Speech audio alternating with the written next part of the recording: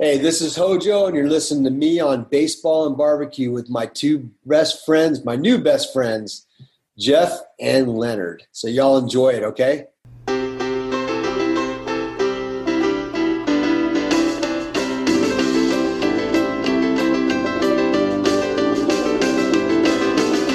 gods are here, Babe and Jackie.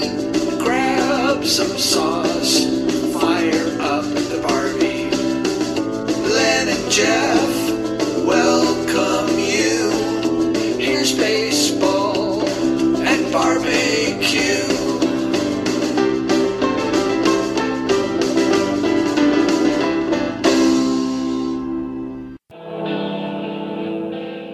This is episode 81 of Baseball and Barbecue. I am Leonard Aberman, and I am honored to be joined by the other half of our double play combo, a man who should be voted unanimously into the Hall of Fame, Jeff Cohen, as we bring you incredible guests from the baseball and barbecue world. Hey, Jeff, how are you? Leonard, how you doing? Good, excited. We already had our first episode of the new year, so this isn't even our first episode of the new year. It's our second episode. It's exciting because, tonight we're doing a Brundlefly, if anybody knows what I'm talking about. We are bringing together two worlds, colliding them. We're bringing together a true rocket scientist who then became an award-winning pitmaster and an ambassador for Head Country, as well as a representative for Traeger Grills, who has very quickly become a good friend of the show. That is Doug Scheiding, who is a self-avowed Chicago Cubs fan. And then we bring in none other than a Major League Baseball veteran who played for 15 years for 5 teams. He had 2 home runs in the 1984 World Series, and he has played with some of the game's greatest, and that is Kurt Bevacqua. How exciting is that? They call him Dirty. Yes. Kurt Bevacqua. It was a great interview and very timely because we talk about the Hall of Fame, which will be the announcement will be in a couple of weeks. Yes, but there's no, because we tell everybody our opinion, and of course that's just how the voters should go. So of course. But we get both of them on. We do a round table, and I think we got into some really interesting talk. We're actually splitting it into 3 segments. We're going to have Kurt and Doug, and then we'll have Doug and us talking baseball, some more baseball, because Kurt had to leave at one point. And then we conclude with Doug and barbecue talk. This is an episode you don't want to miss. Absolutely not. This is baseball and barbecue. Yeah. And let me say, get any better. That's right. And let me say, if you want to give the show a call us, 516-855-8214. Email us, baseballandbbq@gmail.com. We have Twitter. Our Twitter address is @baseballandbbq. We have Instagram @baseball and barbecue, with barbecues all spelled out. Check us out on our YouTube page and check us out on our website, www.baseballandbbq.weebly.com. And please rate and review us. When it comes to baseball and barbecue and Hall of Fame talk, this is the only podcast that you ever need. That's right. Let's join Kurt and Doug as we talk about baseball and the Hall of Fame. Baseball and BBQ is pleased to welcome back to a show a 15-year veteran of 6 Major League teams, most notably with the San Diego Padres. And he was a big part of the World Series run in 1984, where he batted .412 and hit 2 home runs against the Detroit Tigers. He played infield, and he was known by the nickname Dirty. Born in Miami and now called San Diego home, welcome back, Kurt Bevacqua.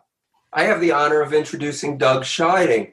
For those of you listeners who may not know, Doug Scheiding played for the Chicago Cubs, hit 550 career home runs, also pitched on the off days when they needed a relief pitcher. had a 1.30 career ERA. And all right, so you all know I'm kidding, but actually, Doug Scheiding from Road Cookers, he's a barbecue world champion. He's also a Traeger spokesperson. He's a head country ambassador. He's also the longest running embedded correspondent on the Barbecue Central show. For those of you who don't know, we're going to make it official right now. Doug is our friend. And we are pleased to have him on with us and honored to have Kurt Bevacqua as well. So let's do it. How you doing, Kurt? Doing great. How about yourself? Hey, guys. Hey, Doug. Howdy. So, like I said, we want to talk to you about the Hall of Fame. It's Hall of Fame season. There's battling going on. And we know the last time we spoke to you, you've had some very strong opinions on it. So we'd like to get your take on it. And you know what, Kurt? You were a phenomenal guest. When we have a great guest and we get great feedback on that guest, we bring them back as quickly as we can. So we should have had you back a lot sooner. But thanks for coming back with us. Well, it's my pleasure, and I'm glad that we got some good vibes from the folks listening out there. Boy, guys, I tell you what, there's not a whole lot about baseball lately that I'm enjoying, to be perfectly honest with you. So to talk about induction into the Hall of Fame just a few days after Richie Allen passed away, and the Hall of Fame announcing that they're not going to hold the Golden Days and Errors Committee situation, which, there was a chance that Richie might have been elected before he died, if in fact it wasn't for this COVID-19 thing. I love Tim Mead. He's the new Hall of Fame guy, deservingly so. He's a great guy. He was in Southern California marketplace for a long time, mostly with the Angels. But to not make this something that was put in the forefront, it almost leads me to believe that, you know what, I'm not even going to go there because I think it's unfair if I've already said Tim's name and I know damn well that he cares about people. But they need to make some decisions to get guys who deserve to be in certain situations and, for that matter, get the workforce back to work all around the United States with this COVID thing. For them to announce that they weren't going to have Zoom meetings on these committees because they had to look each other in the eye was something along those lines. I don't know the exact quote. That bothered me a little bit. And I'm sure it bothered a lot of other people because I can talk to somebody just as well as I can in person the way we're doing right now. And for somebody to make a statement that the Error Committee has to be a personal thing, they have to sit down across from one another, it almost makes me believe that they sway each other's votes by hearing something like that. And, I'd like to think that doesn't happen. But, I've seen these votings turn out a lot differently than we all anticipated, especially with a guy that's actually going to be inducted this year into the Hall of Fame, and Marvin Miller. Mm-hmm. He should have been in the Hall of Fame a long time ago. Right. And, it was all about the committees that were put together. And I'm wondering if we shouldn't sit back and take a look at it. Wow. Was it because they said it was some rule or something that it had to be in person and that couldn't be adjusted given the circumstances? But that's what I had read about it. And I was actually surprised and a little disappointed because we may go this year without having anyone inducted, which would be, I think, a travesty for baseball. I tell you what, that wouldn't bother me at all. Oh, really? Because if there's nobody that's deserving to go into the Hall of Fame, they shouldn't have anybody in Cooperstown in July getting inducted into the Hall of Fame that doesn't deserve to be. There's plenty of guys that have been passed over in Hall of Fame voting that deserve to be in the Hall of Fame, and now they're struggling to get enough votes within the 10-year period to get inducted into the Hall of Fame, and some of them aren't going to be. When they have a ceremony in Cooperstown, just to have a ceremony, that bothers me. So I wouldn't care if they went a whole year without somebody being inducted. But if somebody deserves it, I think they should. But for them to, it bothers me what you just said, Doug, about what you read was the reason for them not having the committee put together. Correct. It's a rule. I mean, who makes the rules? Yeah, I knew nothing of this rule, so I thought, well, I mean, that's ludicrous. And I actually think the Veterans Committee can vote some people that may be deserving into the Hall of Fame, and that's part of what they do. So I actually thought that if no one is elected through the writers, that they may have someone that would go forward, in addition to the ones that made it last year. I agree with that. I always thought that that was to make up for the, past omissions. I don't know what it is, but sometimes players, they slip by, and I always thought it was to make up for those errors. So it's a shame that they didn't meet. I don't really, the whole looking someone in the eye, he should be in the Hall of Fame, and it's a shame that he passed away before. But if we could talk about this year's ballot for a moment, or there's some people on the ballot, of course, that if we could jump in, there are some known steroid users on the ballot. I'd like to get everybody's opinion. First of all, what are your opinions as far as steroids? And if a person is a known steroid user, let's say a Barry Bonds, should they go in the Hall of Fame? Kurt? Well, I think the thought process on this has become a little more laxed over the course of the years. And I know it doesn't have anything to do with steroid use, but a person that had full knowledge of the steroids being used in Major League Baseball was inducted into the Hall of Fame a couple of years ago. And that was Commissioner of Baseball. So for Bud Selig to be in the Hall of Fame, and for them to say that the players that were using the steroids that he allowed, then shame on baseball and shame on the Hall of Fame. Bud Selig's been involved with corruption ever since 1983, when he got together with all the other owners and put together the collusion ruling. So got the owners to collude against the Players Association. Naturally, they were fined for it. But, Bud Selig was one of the head honchos in that. What the hell is Bud Selig doing in the Hall of Fame? So we ask a lot of questions about guys that deserve to get into the Hall of Fame and aren't. But we very seldom talk about, and I've been outspoken about this before too. And it's a shame that we even have to go there, that somebody like that gets elected into the Hall of Fame. And then you've got a guy like Marvin Miller, who some owners just couldn't stand because of what he did for the Players Association. And that's the reason he wasn't elected to the Hall of Fame, because, again, he was elected through the Veterans Committee. Right. So, he wasn't going to get elected any other way. I mean, I think it's going to be fun, and I'm sorry that those guys lost the opportunity last year because of COVID in Jeter, Walker, and Simmons. Whether or not these guys all deserve the guys that are in the Hall of Fame, I'll never point out that they shouldn't be. Non-baseball players, maybe, like I just did. Right. But with guys that were elected into the Hall of Fame, and it was a ball player, I will never say that they don't belong there. Do I believe that there's guys in the Hall of Fame that shouldn't have been elected? Yes, but I'll never name who I think they are. Right. That would be very unfair. And besides, I have too much respect for guys that played the game in the game of baseball. But I think it's going back to what we said earlier in the conversation.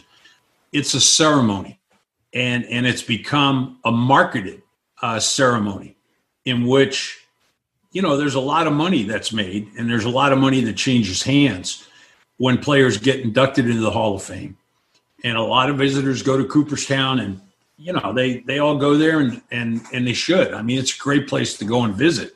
But if you don't have guys that put up the numbers and deserve to be in the Hall of Fame, today's day and age with the type of player that gets voted in and how they get nominated, and the Tim Hudsons of the world and the Torrey Hunters of the world basically being scratched off the list because their WAR isn't what the Hall of Fame average is. That really bugs me. Here's a new statistic that was just brought into play in baseball, and now that's how we're judging a guy's entrance in the Hall of Fame. I just don't think it's right. I completely agree with you, and I'm glad you brought up Tim Hudson and Torrey Hunter. And the reason I say this is because I was listening to the radio the other day, and there's in New York, and there was this sports personality on the radio, don't remember his name, and he was really upset with some of the names on the Hall of Fame ballot. The Nick Swishers, the Shane Victorinos. And I said to myself, wait a second. To be on the Hall of Fame ballot, you have to be one of the top, 1,000 players to be in Major League Baseball, and you have to do that for 10 years. So to be on the ballot is a hell of an accomplishment, and it should not be degraded because you don't think it's good enough. Now, obviously, these guys probably not going to make the election; it'll probably drop off. But just to be on the ballot, that is a hell of an accomplishment by these guys, and it should not be degraded at any point. What does it take to get on the ballot? You have to be 10 years, at least 10 years, and then be retired 5 years after that to get on the ballot. Yes. So I was on the ballot at one time? Yes. Yes, you are. Yes, you are. I think I paid off Phil Collier out here in San Diego to at least vote for me. I wanted to get one vote. You know what? To have a career for 10 plus years in the major leagues where the competition is so fierce, and especially, Kurt, when you played, there were less teams, is a major accomplishment, like Jeff said. Doug, there are on the ballot, we know there are some players on this ballot. Barry Bonds, Roger Clemens, Manny Ramirez, Sammy Sosa, just looking quickly at it, that we know the only reason that they're not in yet has to do with either we're tested for steroids, we're suspected of steroids, we're on the list, but it's definitely steroids involved. Doug, you grading these players, would you put any known steroid users in the Hall of Fame? Yes, I would. And when I went back to the definition of what is the voting's based on, the record, ability, integrity, sportsmanship, character, and contributions to the team. To me, if it's not just a yes or no answer. So a lot of players seem to have denied it, and there's a lot of evidence supporting that they did. There's other players that have come out and said, yes, I did, asked for forgiveness. So I would probably be more willing to someone that's come clean and bring them in.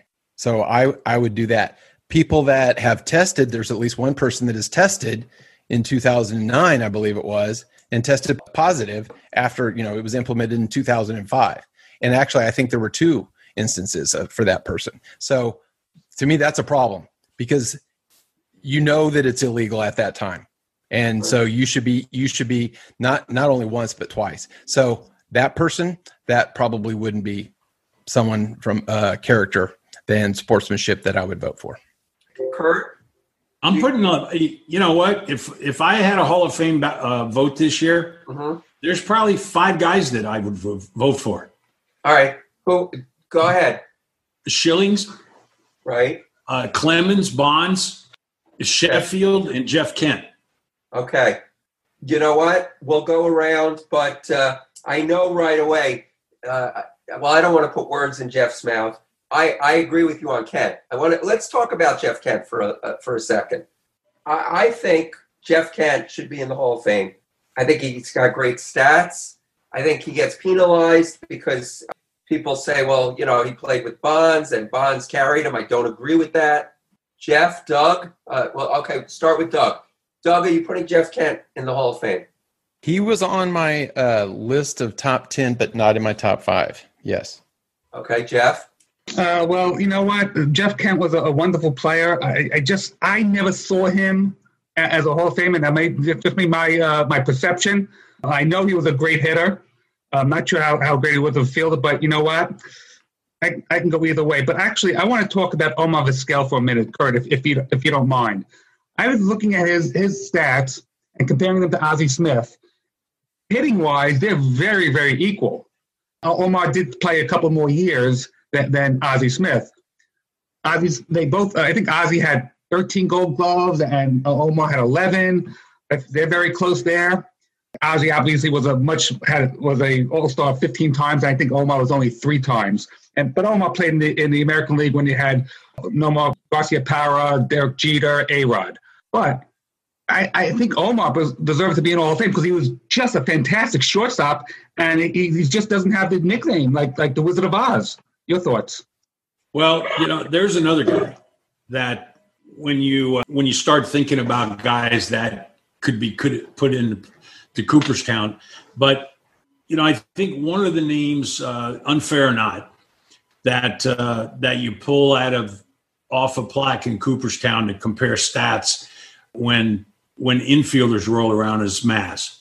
Right. And the reason behind that is if you look at his numbers, I mean, they're just, they just don't jump out off the page at you. But he was the guy that hit that famous home run. But I don't think the Hall of Fame is a place where, you put somebody for a few games performance or one swing performance. And I think that those situations occur when the voting goes on in the Hall of Fame, and also the likability. That shouldn't come into play. It was mentioned that I hate it when I'm thinking of 3 or 4 things and I lose my train of thought. Well, I'll get back to it was mentioned before, but you can look at the stats of a guy like Billy Wagner. I tell you what, let's talk about this for a minute, or I'm going to ask you guys because you're on top of it. From this day forward, is a starting pitcher ever going to get voted into the Hall of Fame? Oh, you're right. And that magical 300 number will never happen again. But you're right. Actually, I just finished the biography of Tom Seaver, and pitchers like him and Gibson and even Greg Maddux, they're never going to come around again. They're not allowed to pitch that way anymore, which is a shame. I don't think you might not see a really good starting pitcher be elected. Oh, come on. Kershaw is going in on the first ballot. Yeah. Well, I'm not going to take him off the list. But there is a different criteria that we need to, we've got the change in the mound in 69. We've got a juice ball. We've got a lot of things that are different in baseball, even the 100 pitch, limit that they do. Bob Gibson had 255 complete games. Clayton Kershaw has 25 complete games, but they're both going to be in the Hall of Fame. So the criteria, I read that there was a JAWS criteria, your best 7 years of WAR, which, seems completely, and then there was an ERA plus, et cetera. I think there are certain, pitchers out there that will be getting in. We won't have another 300 game. No. But and ERA now is looked at much more importantly than it used to be wins and losses, and now you're looking at these guys that are on this ballot and like a Curt Schilling, right? 216 career wins, but and Kurt, you had mentioned him as one of your choices. So 216 career wins, 146 losses. So his ratio is good. Career ERA was 3.46, and he had great postseason numbers. Now, let me ask you this. When looking at someone like Curt Schilling, because some people will say, well, take away the postseason. Does the postseason, first of all, I think postseason, whatever the player does as a player, whether they're in the postseason or not, has to be involved in the decision. But are you putting Curt Schilling in the Hall of Fame without his postseason numbers? No. And I'm not sure if you put him into the Hall of Fame without the one performance in Boston with blood coming through the sock. That was a Mazeroski type of thing. And when you have guys that are in the Hall of Fame for certain things that they do, those are the kind of things that stand out to me, that I'm trying to figure out how these guys think nowadays. And it's hard for me because none of them had stepped foot on a baseball field before. So it's difficult for me to – there's some people out there that probably know more about baseball than I do. But I don't know if they have Hall of Fame votes. Okay. I've met quite a few guys that have Hall of Fame votes that only think they know about the game. You know, they certainly don't know I know what it was earlier that you mentioned. Leonard, you talked about Jeff Kent having protection with Barry Bonds. These guys don't even know what the hell they're talking about when they say that. Right. They have no clue because they've never played the game before, and they don't realize how important that is. But believe me, Jeff Kent also protected Barry Bonds. Right. So it can go both ways in that situation. And, you know, was he a check it off first time he's on the ballot Hall of Famer? No. But you compare him with other guys that are in Cooperstown's numbers, and he deserves to be there. I don't think that's the way you vote for the Hall of Fame, because each player is different independently on what he brings to the game. Just like Doug said, you look at a guy like Joe Morgan. You know, there were some of his stats that really weren't that outstanding. But you know what? Joe Morgan was a winner. He made guys winners that were around him. And, you know, he proved he was a winner with the Reds in 75 and 76 with back-to-back MVP awards. The type of player that he was, would he have been in the Hall of Fame if he hadn't have been on the Reds in 75 and 76? Probably not. So those 2 years defined him as a Hall of Famer, and he deserves to be in the Hall of Fame. But, you know, don't compare Kent's numbers to Joe Morgan's numbers, saying that he should be in the Hall of Fame too if Joe Morgan's in there. I just think that there's certain players that deserve to be in there that have been talked about for years and years and years, and they haven't gotten the opportunity. Hell, it's the Hall of Fame. It's not the Hall of Great. You know, there are great players that come and go in the game of baseball. Unfortunately, they're not guys that I used to look at as being my idols.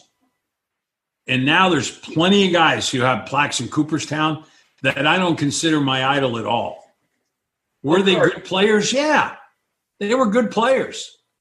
Kurt, let me ask you this. As a former player, who did you play with? Is there someone you played with that is not in the Hall of Fame that you think should be? Yeah, you know why? Because when people tell me things like, you know, you played with 14 Hall of Famers, I go, what? Who were they? I don't even remember. So let's see. I think guys that. Yeah, I'm just wondering if there's one player that just didn't get the recognition that he deserved. Would Steve Garvey be one? Well, you know, Garv's close. He's really close. And I wonder if I think about it quite often because him and I became pretty close in San Diego. And I almost wonder if his niceness didn't cause him to not be liked by a lot of the writers, which seems counterproductive. But Garv is such a good guy. And I think a lot of his off-field stuff might have hurt him in the voting with a lot of people. Maybe he wasn't being as honest as he wanted people to think that he was with a lot of things. But, God, you hit me with a question that I can't – I'm going back, and I'm going to think about that for the rest of the time we're talking, and I'll have somebody. That's why a guy that I never played with. Another guy that really should be in the Hall of Fame and that isn't yet is Tommy John. Yeah. They talk about him pitching for 26 years and what does he have? 286 wins or something like that? It's like He's up there, sure. Yeah. And sure, he got them because of the longevity of his career. But, I mean, to hell, that's what it's all about, isn't it? Yep.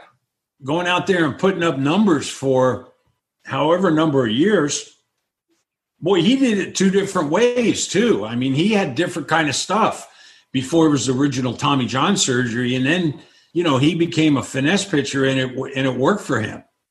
And you know what it's like to train every year, to have to get your body in shape to go on the field. Because there was a period of time when I thought, you know, somebody who is called a compiler, right? And I thought, oh, they're a compiler. But the thing about a compiler is they're there every season. They stay on the field.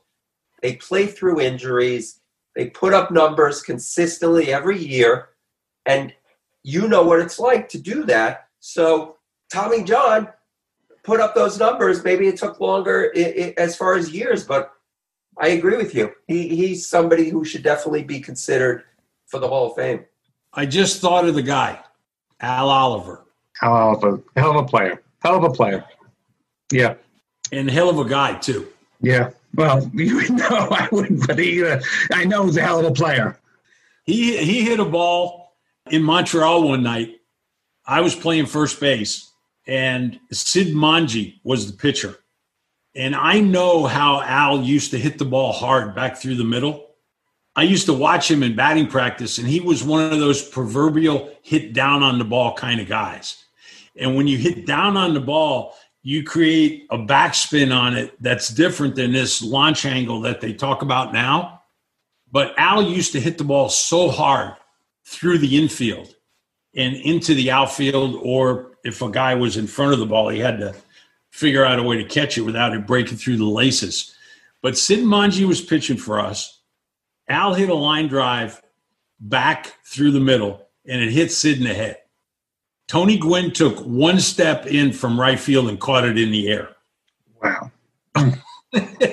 That's how hard he hit it. And he was fine. That's why we can laugh about it now, because I couldn't believe it. Al couldn't believe that he was out after hitting that ball.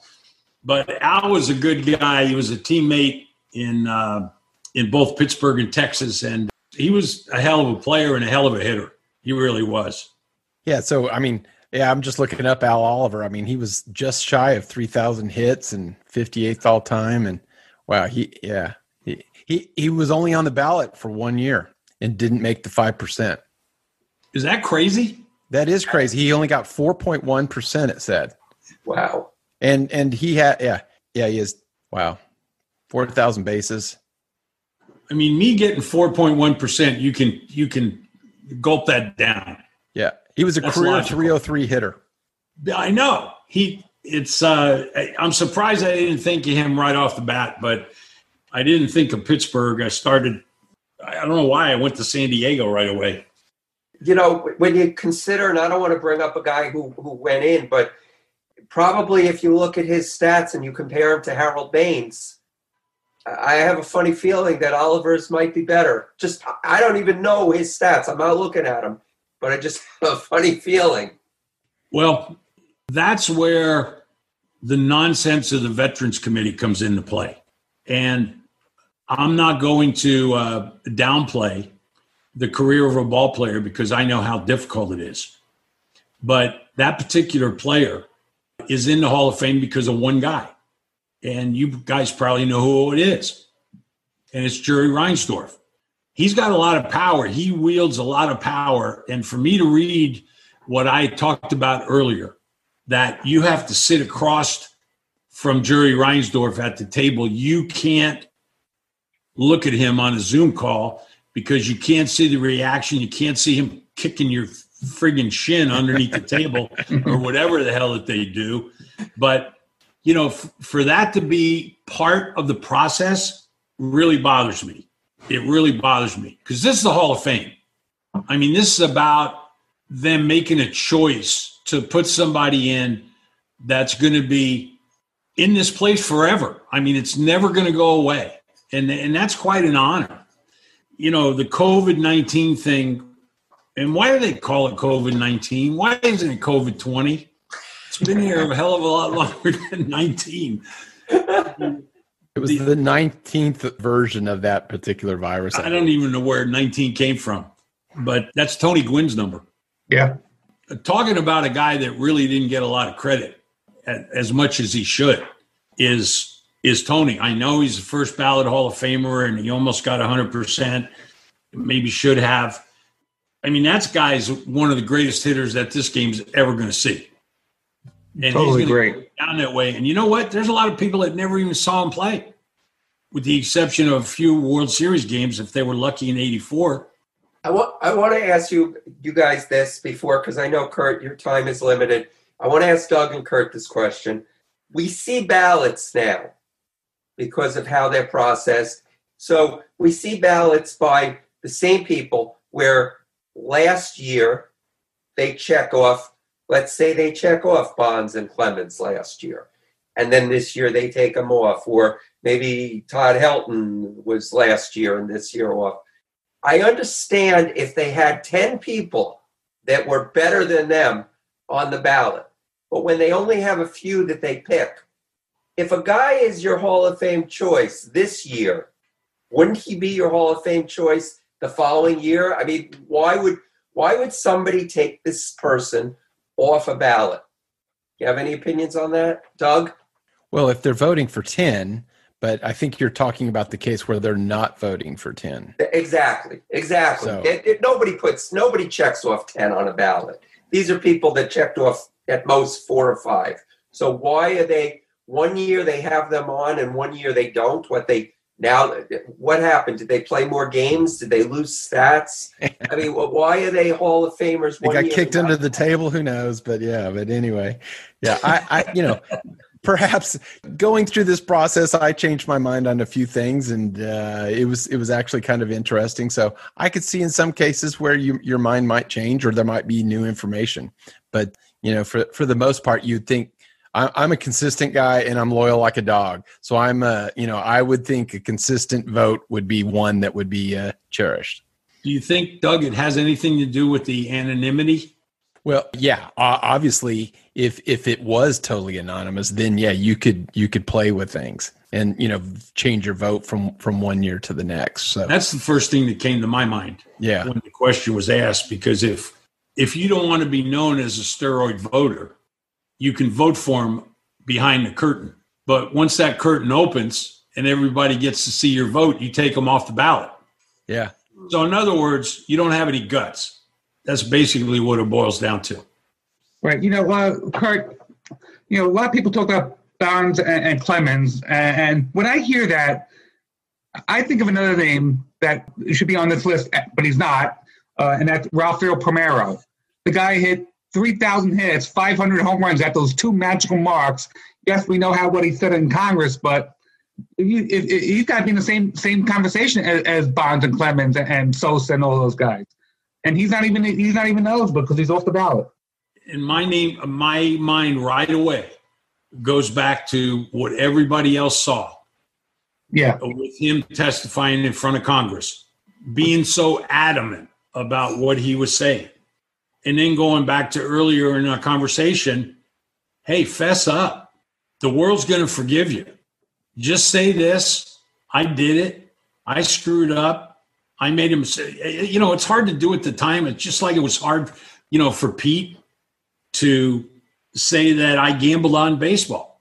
He denied it for as long as he possibly could. And then he finally came clean. And he just made so many mistakes that I just don't know if he's ever going to get in. It's going to be a shame if he doesn't. I just don't know if it's ever going to happen. I think with Ralphie, him and Will Clark at Mississippi State, that's something, wasn't it? Yeah, that's something. Wow. Talk about Hall of Fame. Really. Kurt, I know we only have a few more minutes of your time. I want to ask you, what do you think of the state of the game today as opposed to when you played? Obviously, it's a much different game. I kind of liked your era better. But what are your thoughts? It's like what I said when we started the show. There's not too many things that are happening in the game right now that are making me happy. You know, I look forward to watching baseball last year, just like everybody else. We were hungry for baseball games. You know, I'm going to watch baseball until the day I die, but it's not going to make me any more happy about the changes that have been made, the things that are being done, the elimination of 42 minor league teams just recently, the fact that Joe the Usher, that's done it for 20 years, is not going to have a job this year, because that just doesn't hurt Joe the Usher.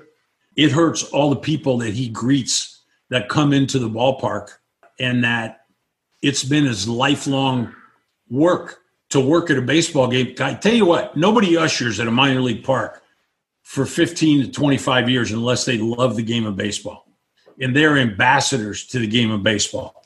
I challenge anybody doing this show right now to name an ambassador for the game of baseball right now. I mean, with all the disagreements that I've had with Tommy Lasorda, he was actually an ambassador for the game.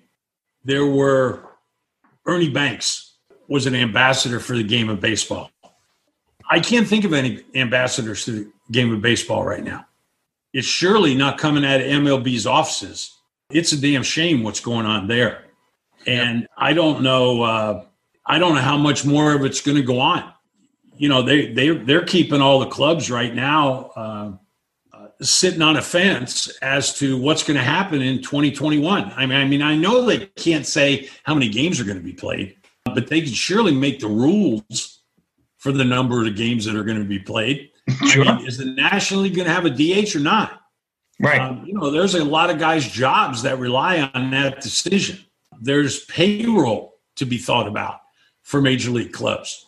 I think that's what it's going to come down to this year. I think if every National League club employs a designated hitter, most of them are going to be fairly highly paid guys, because that's what DHs are for. And if there's 15 jobs lost, it's going to save a lot of money for major league teams. And I think these guys have finally gotten to a point, when I say guys, I'm talking about the owners, along with Manfred, have gotten to a point where they're agreeing a hell of a lot more than they're disagreeing with one another now, because of the amount of money that's being made and just where they've put themselves. And I think they've really put themselves in a position across the table from the Players Association where they can hurt them going forward. Yeah, I keep saying they should get those negotiations started right. Don't wait till the end of next season, because it could be really, really bad. Doug, any final words before we let Kirk go? Yeah, on that, I think, didn't the Players Union kind of miss on the negotiation where they negotiated that the rule changes could be turned down 1 year and then the next year go into effect? I mean, to me, that was a little bit of a travesty, I think. Well, there's been a few misses by the Players Association in the last few negotiations. Yeah. So I think that's a major one, though, especially when it comes to rules. Say no 1 year, and then the next year it can be implemented. I agree with that. There's rules that have to be changed back. There's rules that shouldn't even be talked about being a part of the game. I kind of enjoyed, in a way, although the way that it was managed surprised me. I kind of enjoyed a guy being on second base in the 10th inning last year. Kidding me? Yeah. It's kind of crazy. And you know what? When I was coaching my son's Little League team, I used to hate it. That's the funny part about it. But I was so excited when the playoffs began, and I knew that they were going to implement this rule. I said to myself, I can't wait to see what these guys do, because none of them are going to be able to friggin' bunt. Right. So, it was comical, but yet a big percentage of the time, they just went about their business. I mean, there was no strategy to get a guy over, or to bunt a guy over, surely, or to hit a ball to the right side of the infield.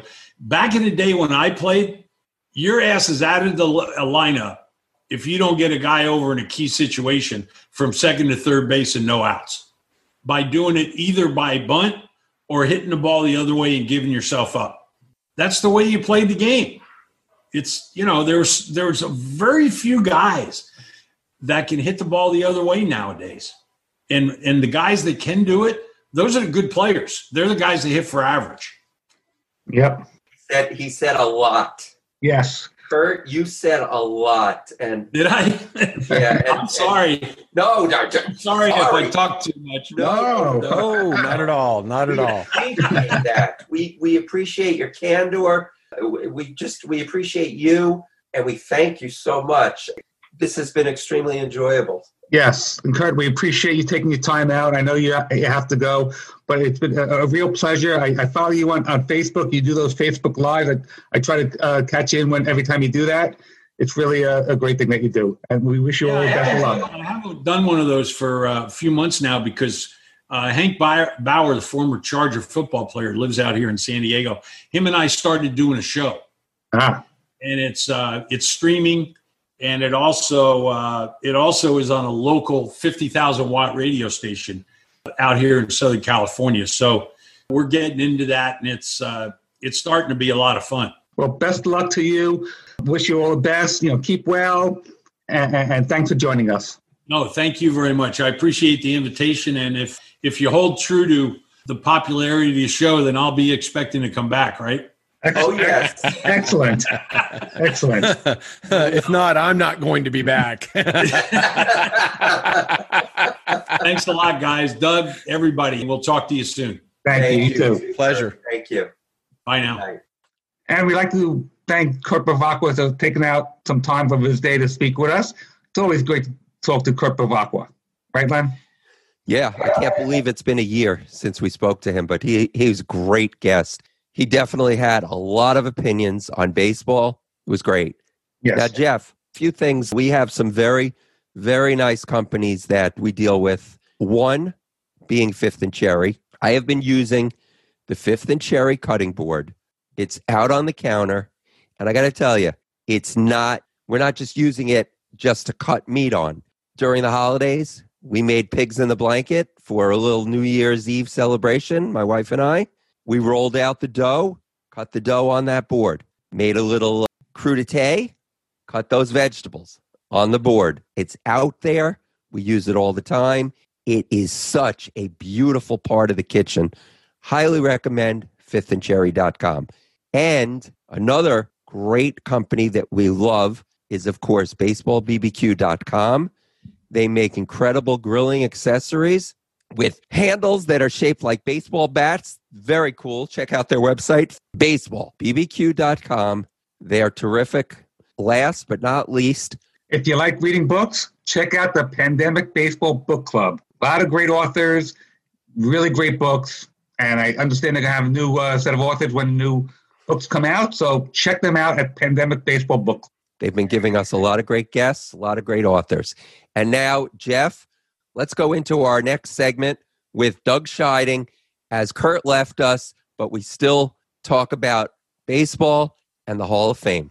Jeff and Doug, you guys are going to tell me, I'm going to name these players, all right? We're going to go rapid fire, and we're going to see who has a chance and who doesn't. Bobby Abreu. No. No. Doug? I said no. Oh, okay. You both know, right? All right, let's go. Barry Bonds. Doug, you said yes to Barry, right? No, I didn't. I said not for me. Oh, not for you. I said he hasn't admitted it. Gotcha. That's right. Jeff? I say no because, I know people say he was a Hall of Famer before he did the steroids. I don't buy that argument. I just don't. All right, and I'm gonna just to be the devil's advocate here, if I'm using the right expression. Yes. I'm gonna say yes to Barry Bonds, just to be an antagonistic type personality. Yes. I mean, the man is one of the greatest to play the game. I just don't know why he needed to do it. That's all. Yes, it's a shame. It's really a shame. All right, how about Mark Burley, pitcher? Nope. As a fantasy guy, yes. What's funny? He had 10 seasons of 14 seasons of 200 consecutive innings. 14 consecutive years, 200 innings. I did not know that. In today's game, and as a fantasy guy, he was a stud. I did not know that. And, he 214 wins, 160 losses. His stat, that's pretty good, but 3,000 innings, 3,283 innings. Still not a Hall of Famer, though. All right. A.J. Burnett, we'll just say a big no to that and move on. Okay. Roger Clemens. No. No. All right. Staying with the 354 wins. Again, why did he have us take the steroids? Okay. I understand. 354 wins. Roger Clemens. Wow. All right. He settled a defamation suit with McNamee, right? His home insurance paid for that. Yeah. And his wife's admitted to taking steroids from his trainer. Yep. It's just it's sad. It's sad. It's just I maybe someday I'll come around. Pete Rose should be in the Hall of Fame, but that's a different discussion. Sorry. Right. Well, we could have that discussion. The beauty of this show is it's our show. And tonight, it's your show. Yes. It's your show too. Tonight we have 3 co-hosts. All right. Thank you. Michael Kadire is a big no. No. Dan Herron is a big no. LaTroy Hawkins, he's a no. If you guys disagree for some odd reason, okay. Going through this, one of the stats on the pitchers that I thought was interesting is the WHIP. Dan Herron did have a very low WHIP, which I thought was impressive. But everyone goes by the ERA, et cetera. But going through this exercise, I was like, man, his WHIP is really amazing. But yeah, I understand. Yeah, well, now let's Todd Helton. Any of you say Todd Helton Hall of Fame? I will. And I'll agree with you. Jeff? I will. You know what? I'm a very, very difficult marker when it comes to this. I am. I mean, the standard's got to be very high. And you know what? I think he gets hurt by the Coors Field stigma there. Doug, defend him. Defend Todd Helton. Okay, his lifetime batting average is 320. Okay, and I did go and look at his home and away. Right. So home was 345. Away was still 287. I mean, that's incredibly impressive. Yeah. And one, by definition, what is the definition? Contribution to the team on which he was a player. He played his entire career at Colorado. He didn't play 5 years at Seattle or Los Angeles, which is a pitcher's park, and then go to Colorado to pad his stats. You can't punish him for that. And in fact, by definition, he's to be rewarded because he's got all of the Colorado records. Mm-hmm.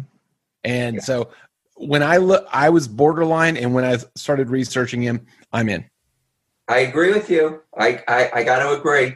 Not to be difficult, Jeff, but I got to agree. All right.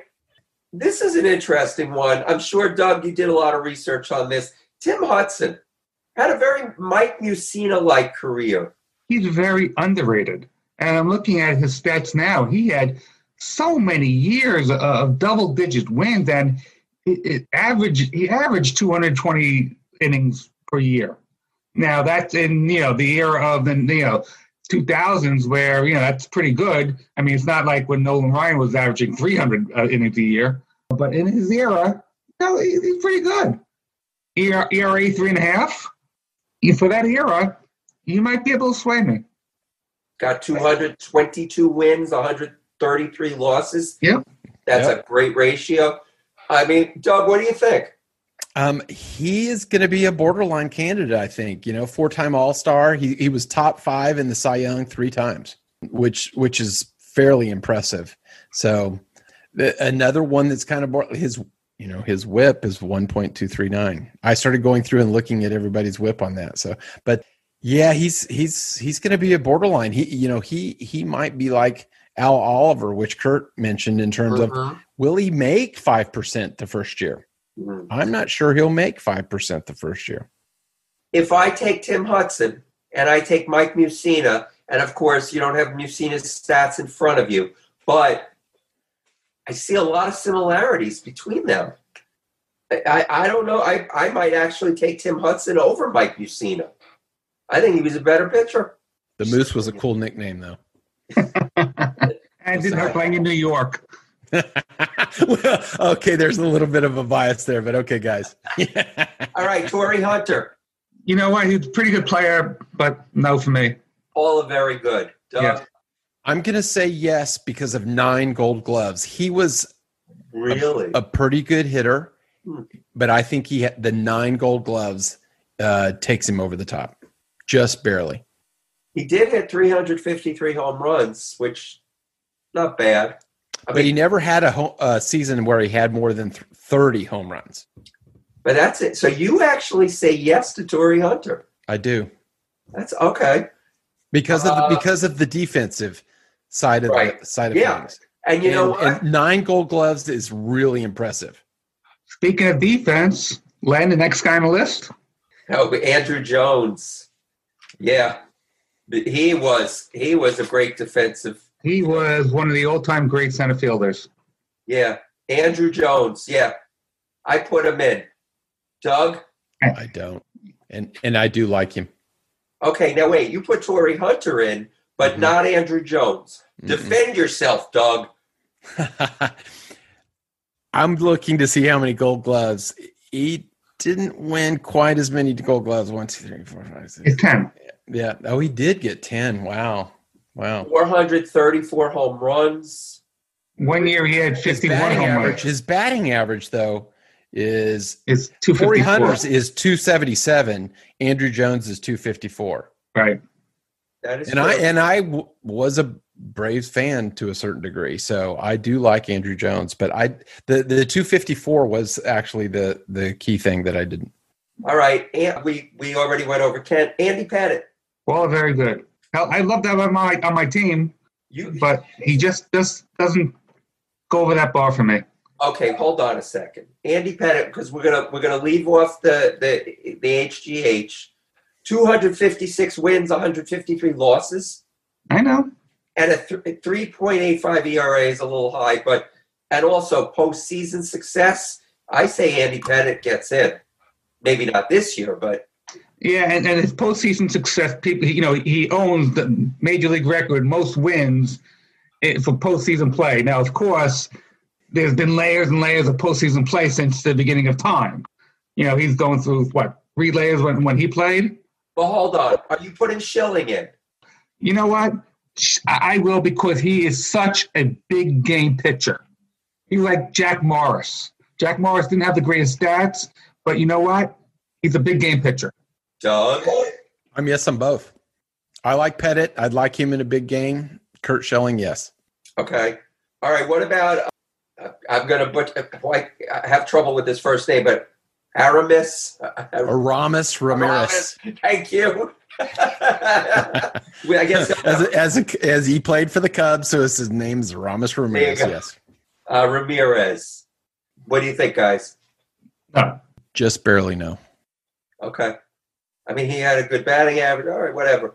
Manny Ramirez. Manny being Manny. Nope. Nope. Nope to both. Okay. Failed test. Both of you say no. Okay. Failed test. Yeah, not once, twice. Twice. Right. Okay. Twice after it was illegal. Right. Scott Rowland. He's got a case. 8-time Gold Glove winner. Mm-hmm. 280 batting average. Over 300 home runs. Hell of a player. Hell of a player. I don't know if he gets over that bar for me. Right. Okay. I would All say right. yes. You say yes, Doug? Mhm. Okay. All right. Here's an interesting one, which I can't understand why he's not in already, but maybe you guys can argue this one. Gary Sheffield. Doug? Gary, well, he is an admitted steroid user, so some people are going to hold that against him, correct? That's the reason. Yep. 509 home runs. It's kind of a magic number. Mm-hmm. Yeah, it's the steroid thing. Yeah, it's got it because lifetime 292 batting average. Yep. Yeah. And he only had 30%, and it's his 7th year. Yeah. Jeff? I agree. It's, he's steroid use. If it wasn't for that, he's a no for me. Sammy Sosa. Sammy Sosa hit over 60 home runs 1, 2, 3 times and never led the league. What is that? How can he have 60 home runs 3 times and not lead the league? I wonder. It's pretty amazing, right? Now, Sammy Sosa, he never tested positive, or he was on the list. He was on The Mitchell Report. Mitchell Report. Right? Is that what it was? Yeah. He never tested positive, I believe. I don't remember. I don't know if he was on the list or not, but With his The stats. Mitchell Report is what it is, and look who, contracted a senator, because it was a political type issue that was done for. But we can get into that some other day. The corked bat. yeah. That's that. And I'm a Cubs fan. He hit 609 home runs. Yeah. That was a problem. Nick Swisher is a no. A fun player, but no. Shane Victorino, No. he's a no. Omar Vizquel. How much emphasis do you guys put on defense? That's the question. I am a Omar guy. I think he should be in. 11 Gold Gloves.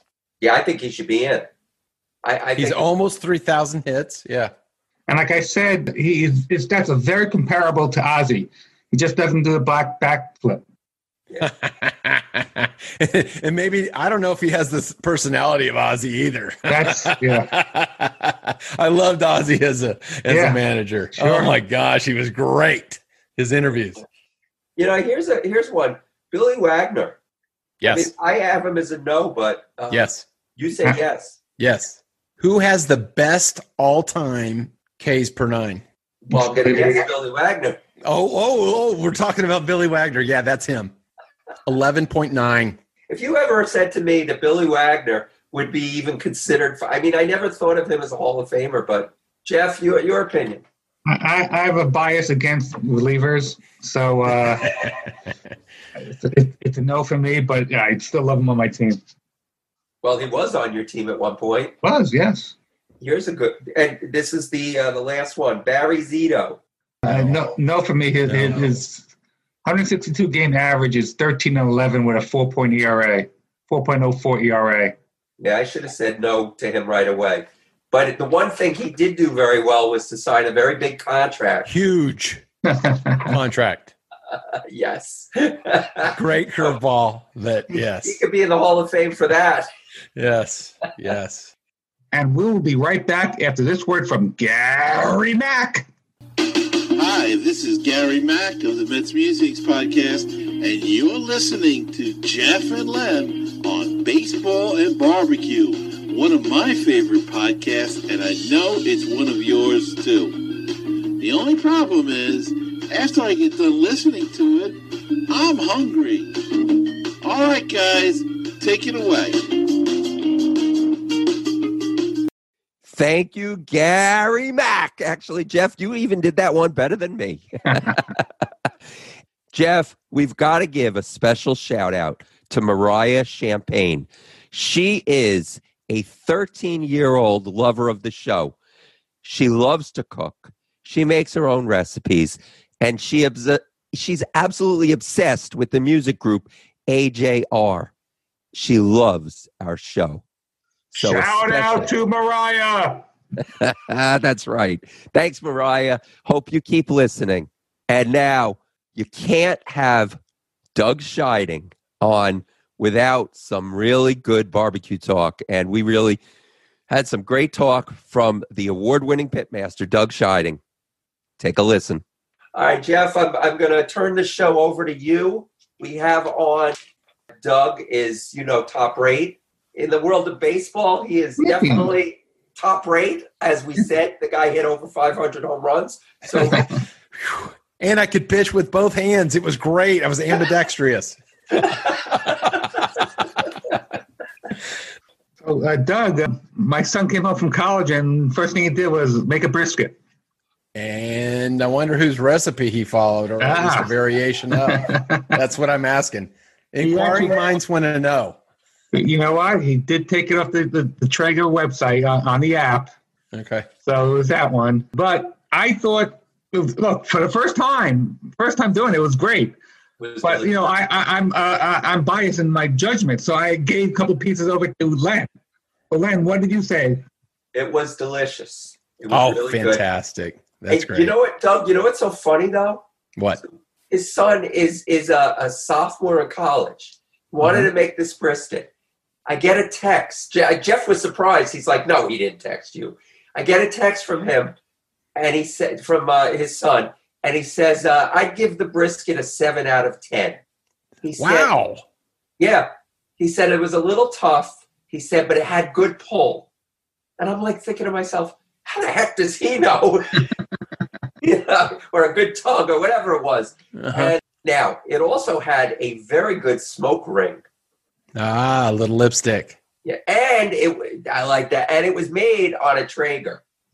And it was a beautiful smoke. It actually was a beautiful smoke ring. Awesome. And yeah, that was another thing. It was very good. It was very tender. I liked it. Really good. Good. Yeah. Was it smoked overnight? No, it was not smoked overnight. Okay. All right. Wasn't my recipe then. Flat. I don't think it was the point. I think it was just the flat. I don't think. What? It was just the flat? How much did it weigh? It weighed about, I think about 11 pounds. Oh, yeah. No. It had the point on it. Oh, then it had the if point. It was Okay. 11 pounds, yeah. Flat.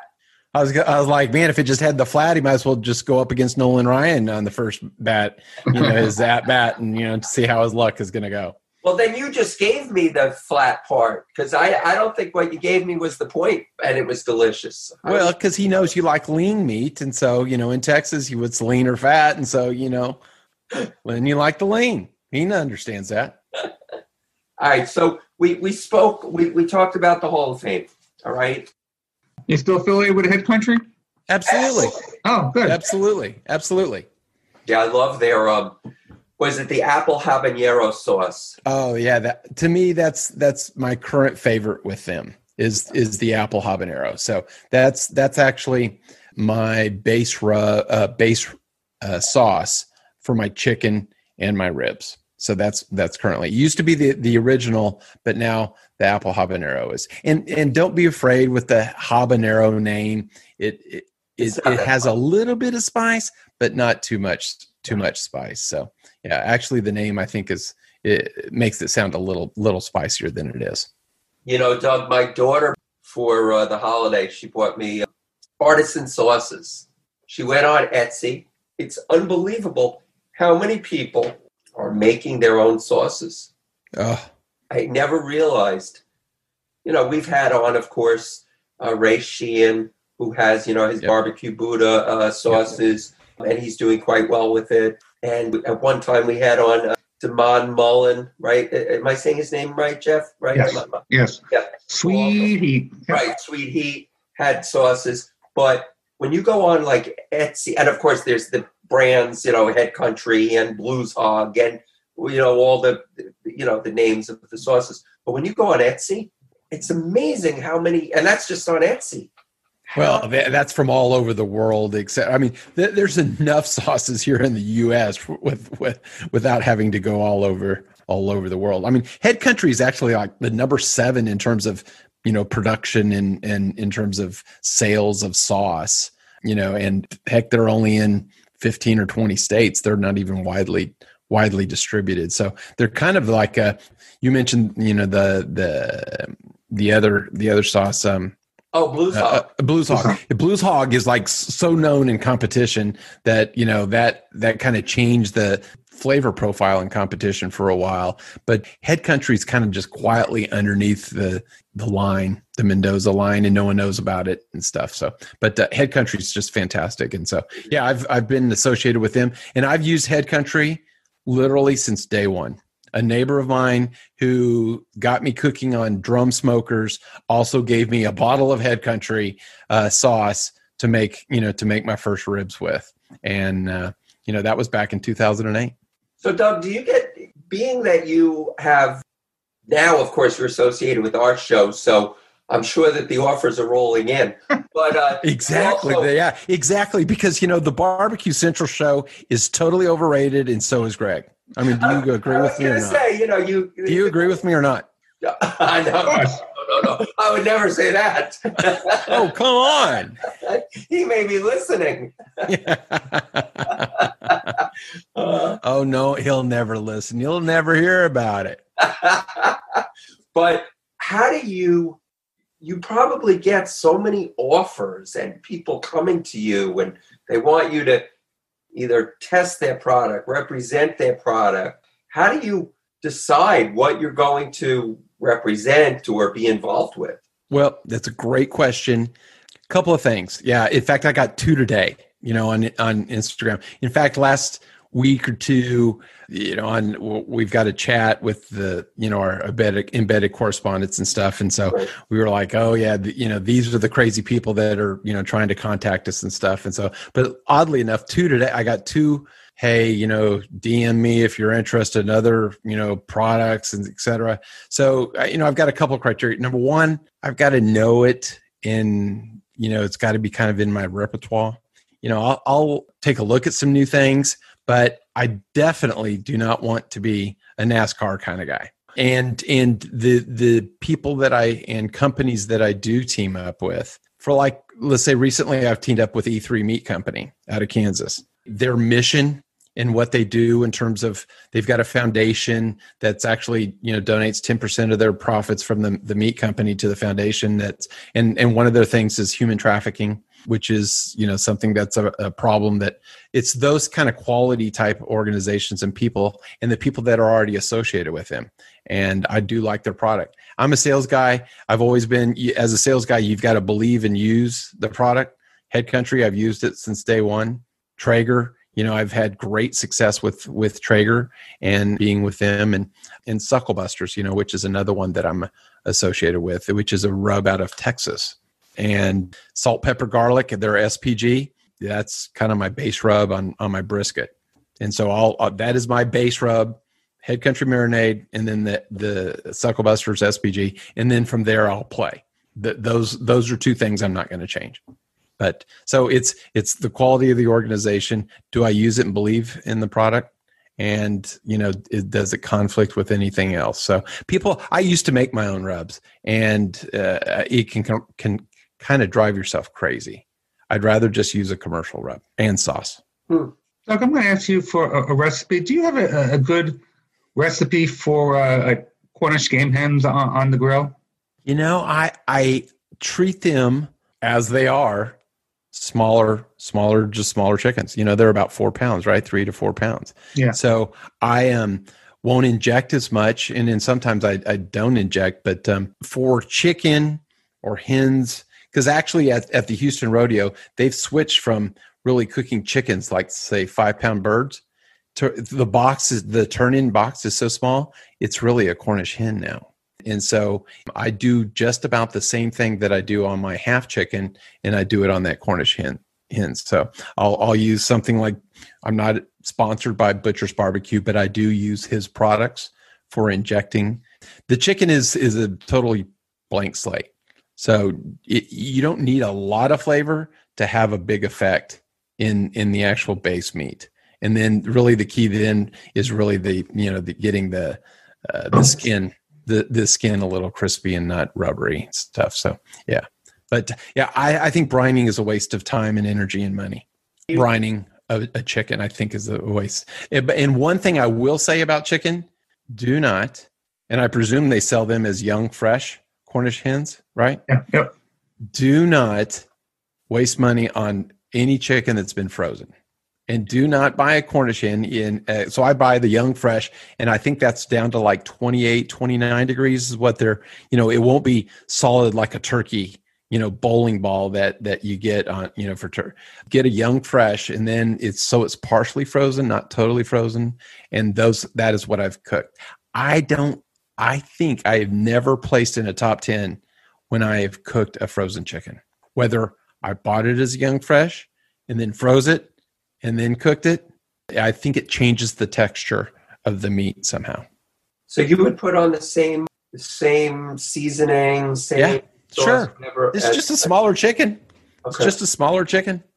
Doug, before this Corona happened, how often were you competing? Oh, I would compete. The last couple of years, I think I've averaged about 12 to 15. competitions a year. And then the other, let's say last year I was gone, 27 weekends for barbecue. So I think I did 14 competitions last year. And then the rest of them were like, for Traeger events or, some other event sort of thing. So most of them were Traeger, classes or events, et cetera. I've been going out to the Santa Barbara Beer and Barbecue Festival where I kind of help head up their barbecue side, and then, go up to Montana a few times and things. So now, have you been to Kansas City for a barbecue? Oh, absolutely. Well, when you say barbecue, I've cooked it. I've cooked the American Royal twice, right, which is a very hard contest just because, if you cook that event, you're in the Invitational in the Open, it's 11 turn-ins. It's a lot of work. I did it. I think the last time I did it was 2018. I cooked actually with that one with Danielle Devacue. If you've heard of her. So we actually did pretty well and stuff. So, but for barbecue, to eat, from restaurants is what you're talking about? Yeah, because we were shamed. We had Robert Wool on, and he shamed us. He shamed you? In what way? He said you're a barbecue podcast and you've never been to Kansas City. So we have got to, Jeff and I, we have to plan our trip to Kansas City. Yeah. Okay. I probably went in 2014-ish, because not this year, but most years we go to a different stadium, baseball stadium. And so we went and saw the Royals. And I think what Hall of Fame is there? Is that the Negro League Hall of Fame? Yes. So we went to that one when we were there, and in fact, it was really weird. Some of the most hate I've ever had wearing Cubs gear was at the KC Stadium, which I thought was really weird. But yeah, we went to Arthur Bryant's and we went to a couple of other ones while we're there. So absolutely, when we go to different baseball stadiums and cities, I'm always game to, obviously to go check out some of the better, highly known barbecue restaurants. Yes. Doug, I have two questions. When you said you had 11 turn-ins, what type of meat are you turning in? 11 different types, or is it brisket 3 days, 3 times? Yeah. So at the American Royal, which is the largest barbecue contest in the world, the Houston Rodeo might be after that, but they have an invitational, which means you have to win what are the rules? You have to win or reserve a contest and 50 people or whatever, and then you qualify for this. So it's people that have won. So, there might be 150 teams at that. And so that's sponsored by KCB or sanctioned by KCBS. And so then you have the 4 turn-ins. So you have, and they're all in 30-minute increments. So you've got chicken, then I think it's ribs, pork butt, and brisket. So those are your 4 turn-ins. And it's actually very fast paced. I like it because in Texas we skip the pork butt and then we have chicken, ribs, and brisket. So, but it's separated, let's say, by an hour and a half. So there's a lot of time. It's a lot of dead time. So, but I do like the fast. So Friday, those are 4 turn-ins, and then that's Saturday. Then Sunday is when the American Royal Open is, and they'll have 300 to 400 to 600 teams.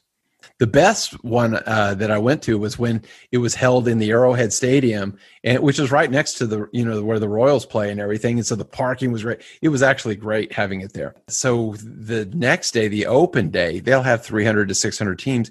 You've got 7 turn-ins. They've got you've got your 4. And then they've got like sausage, dessert, potato. There's all these other turn-ins. There's 8. So I'm missing one. Sausage, potato. Yeah. So there's ancillaries that they have that you turn in, and I always want to turn all of them in because heck, you never know what you're getting. I mean, when we were with Danielle, we were first in potato, and I think we got second in sausage or something like that. And so then actually the following year she was determined, and she actually won the sausage the next year. But so it's 4 turn-ins on the invitational, and then 8 on the open.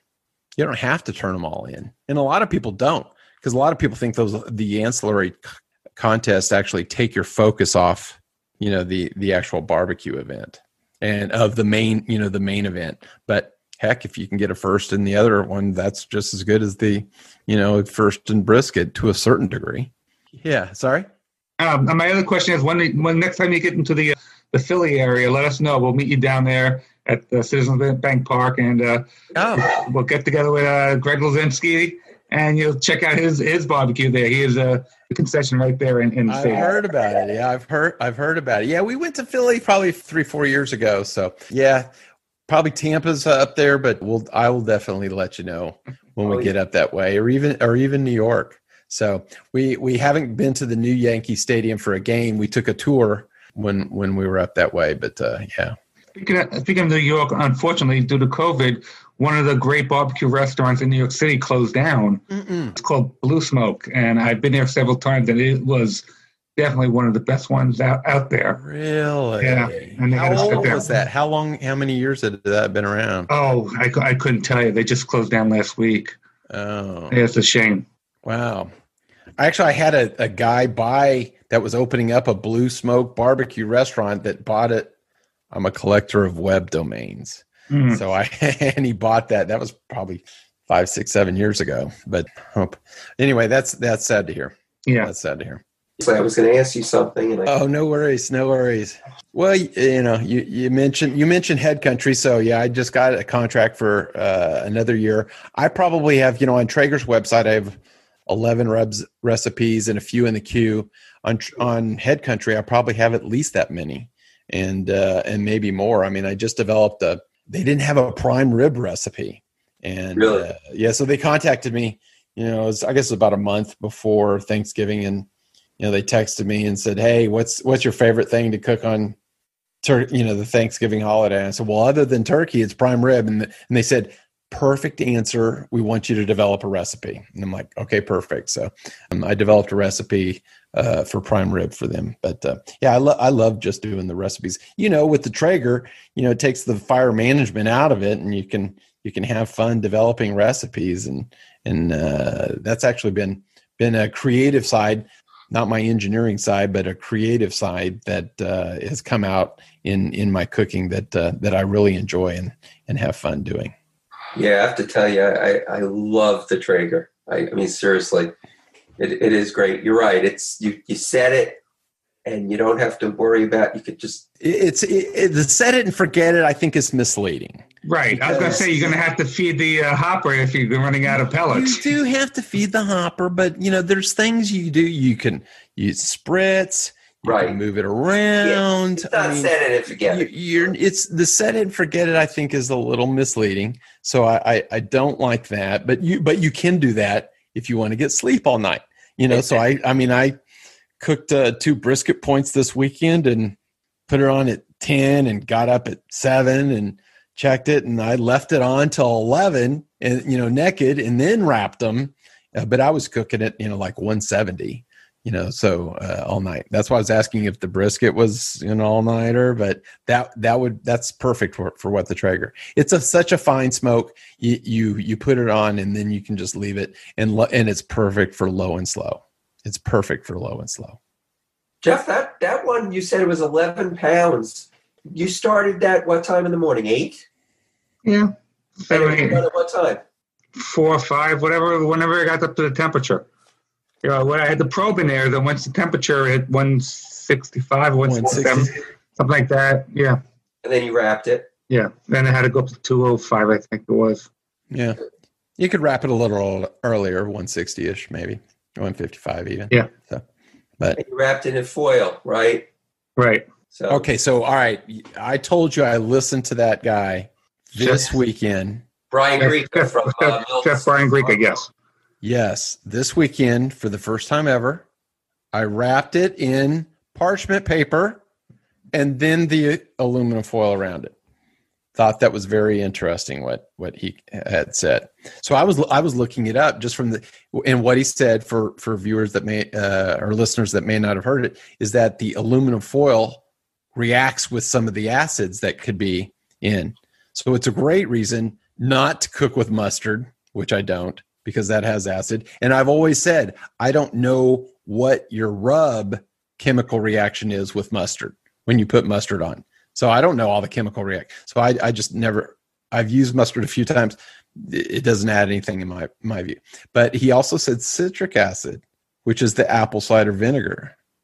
I thought was very interesting. Some people put that, in their sauce and, put the foil on. Yeah, maybe.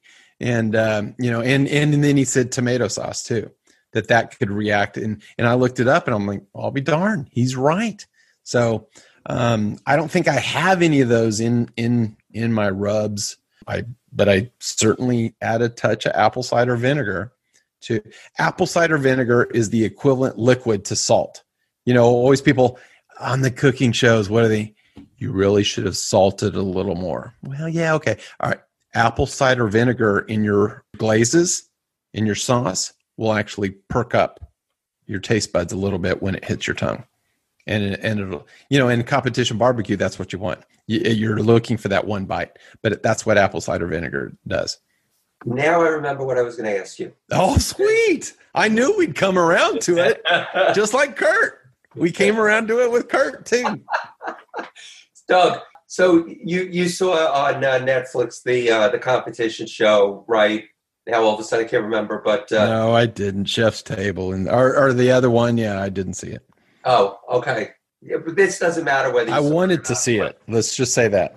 Okay. So have you ever been approached or tried to get onto it, whether it's, Pitmasters or one of these television shows? Have you ever been approached or tried to get onto one of those? Yeah, it's interesting. When in 2013, when I first started, switched over with Traeger and everything. So I cooked that San Antonio rodeo when I got an issue with my teammate and, the rogue cooker story and stuff like that. So yeah, oddly enough, that the guy that, was next to me and asked me to cook in the Houston rodeo because they had won the Houston rodeo and they fought over the trophies and stuff and he didn't have cookers. So that's actually how I cooked the jack the first time.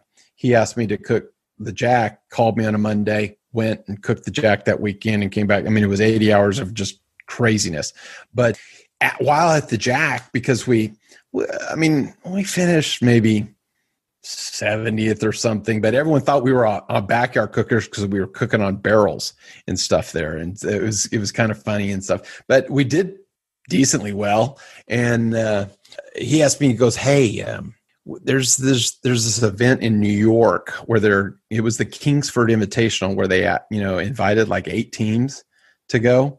And he goes, I need a cook for that. And it was like in 2 weeks. And being on TV and that sort of thing was appealing. But I was like, I just can't do a quality job and represent myself well and do that in 2 weeks. And I'm like, no, Kerry, I'm sorry. I can't do that. Yeah. He appeared on TV and if I was on, I wouldn't want to have been associated with kind of how he performed on that event. So that was probably my only time. I did a TV infomercial for Traeger, I guess a couple of months ago. Oh, the show, right? Huh? I'm sorry. That show, right? Yeah, it was Texas Today. Yeah. So I did do that. It's Traeger's advertising in the Dallas marketplace, and so this was something that they were asked to do, and so I went and did that, and heck, it was a lot of fun. I mean, it was great. I mean, it seemed like we talked for a minute and a half instead of 4 minutes. See, I'm always amazed with those cooking shows when they have you have a fully stocked pantry or whatever, right? And then they give them they're like, here's the meat, they give them whatever they're going to be using. And they're like, okay, now go get your ingredients or whatever. And they just know what they're going to cook and they run into the pantry and they get. Yeah. I am, my wife said, I'm probably would be the best on that sort of thing. I have a need to think and plan it out, et cetera. But I'm addicted to those kind of shows. Cutthroat Kitchen with Alton Brown. I love that show because all the dastardly deeds he would do to the people and they'd pay money. I just love that show. I was addicted. The Beat Bobby Flay. He's on season 20. I've watched almost all the episodes. but I watch them again. And, I'll be working and I'll watch them and stuff. But there's been some, even recently that I haven't seen. So, no, I do like the show. I didn't like Chopped as well. But if, Bobby Flay is on or something. But, a good friend of mine actually won Chopped. He's actually a trained culinary. The Chopped Grill Master season 1, Ernest Cervantes of Burnt Bean Company. He's a chef that was at Texas Lutheran University. Actually just opened up his barbecue restaurant in Seguin, and he won season 1. We were at the watch party, that he had and stuff. So yeah, I think Ed Randolph, Jeff, didn't Ed Randolph? I think he was on Chopped. Was it Chopped? I thought he won his episode, I guess. Yeah, maybe he won his episode, but the first season, Ernest Cervantes won. Yeah. And yeah, it was great. I mean, it was great, Texas guy, and, he's just not, but he's a trained chef. So he's good at, okay, give me 4 wild ingredients and elderberry or whatever you want to, and coming up with the recipe. So my wife, if I could do it, have my wife do that first version out of the the basket, and then let me cook a dish that I've cooked several times, that would be perfect. But they don't allow that. They don't have it. We don't have a DH in Chopped. Not like the National League. And let's keep the pitchers hitting even though every now and then. Doug, I agree with you. I'm anti-DH, but I will say I'm not ready to die on that hill, because the way the pitcher they use these days, they don't go more than 5-6 innings. They don't know how to bunt. Strategy's already taken out. So you know what? They're weak. I know. It's time to turn the page. It's my forgiven.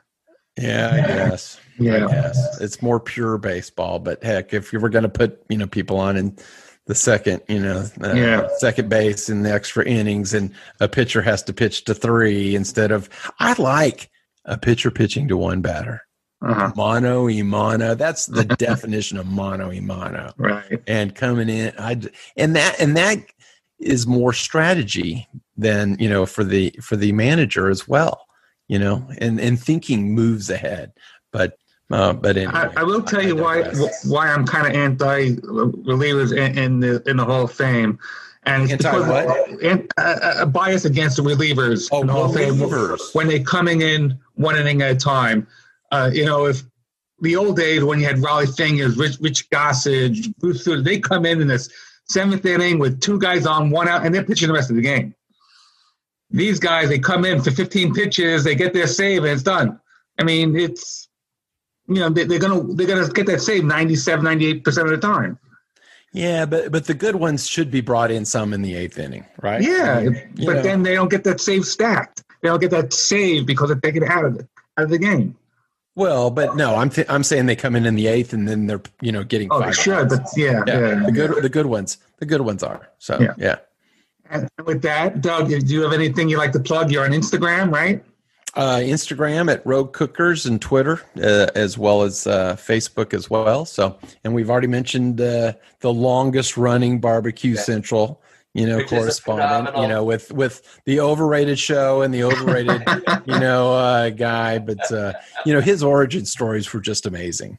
They were really good. And in fact, I had someone yesterday that said that they listened to my origin story. And truthfully, it took me 2 weeks to post that thing, because I was like, wow, I kind of shared a lot of stuff that you normally did. Really share with people.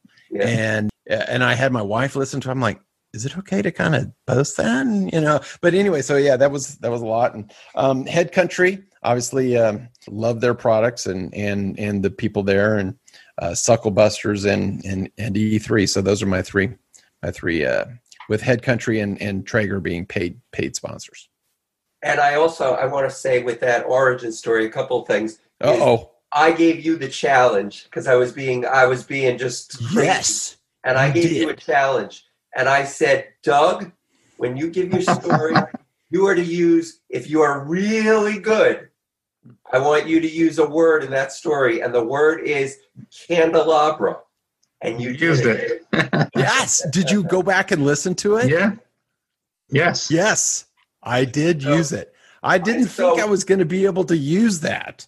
Yeah. Well, you did. And for our listeners, Find Doug's origin story on the Barbecue Central show with incredible host Greg Rempe, and Overrated. hear Doug as he uses the word candelabra in his origin story. It was the story. It was the story of kind of in the college time frame. If you're trying to narrow down into something, so yeah, the night I met with my wife. So yeah, that's all I'll say. And the other thing that I want to say, we joke about it, of course, but we are so thankful to the Barbecue Central show for so many reasons. But right now, one of the main reasons is that we found you. And Doug, you are just, I know Greg said this was going to be your 78th time on our show. 78th time, yeah, exactly, And we hope that we go 100 plus, okay? You are a joy, and you know that, and we're so glad that we found you. And we really appreciate you coming on, being a friend of the show. Thank you. If anything, if 2020, which was a crazy year, did anything, was we found you, and I know it sounds corny, but I'm saying it. I like to tell people that when I appreciate them, when we appreciate them, and we appreciate you. Thank you very much. I was actually feeling a little pressure on the baseball side. I'm like, I'm a fantasy guy. This is, and so I actually studied some. I contacted my good friend here, Mark Solomon, here in town. I'm like, who's the commissioner of the league, who's won our league 15 times out of 20 years. But hey, I won it this year. So, what have you done for me last? But yeah, I was like, man, you got to help me. And so yeah. So he was the one that was telling me, oh yeah, the pitching, he's Kershaw's on his team and he thinks Kershaw's the GOAT and he's in and all this stuff. But but that actually took me into a good path in terms of looking at, the differences in pitching now versus the past. But no, It's been fun. I love both and could talk both of them for hours, and it's been great to get to know you guys. Thank you, Doug. Thank you very much. And thank you, Doug Scheiding, for joining us for this entire episode, talking with Kurt, talking with us, talking baseball, talking barbecue. That's what we do here. Yes, we do. We got it. Like I said in the interview, tonight we had 3 co-hosts. Maybe if we count Kurt, 4, but Doug Scheiding, definitely. I got to watch my back, Jeff, because I think if ever I, have to take a day off, I think he could easily step in, and it'd be another Wally Pipp situation. Well, we love Doug Scheiding. Exactly. Yes. Terrific. So, Jeff, thank you for an incredible episode 81. Let's go out with none other than our friends, the poet, the musician, Shel Krakowski, Dave Dresser, with Baseball Always Brings You Home. See ya. The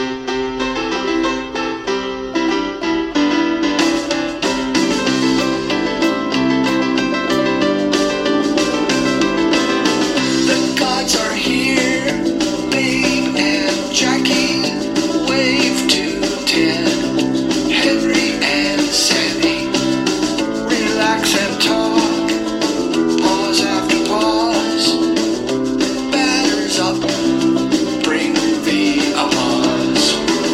The best of all is men on base. Red Hots in a pennant race. With rain it's still a sunny day. Dreams outlast the double plays. Joy the wave, the carefree sway. Time comes here for a holiday. Rounding the bases or all alone. Baseball always brings you home.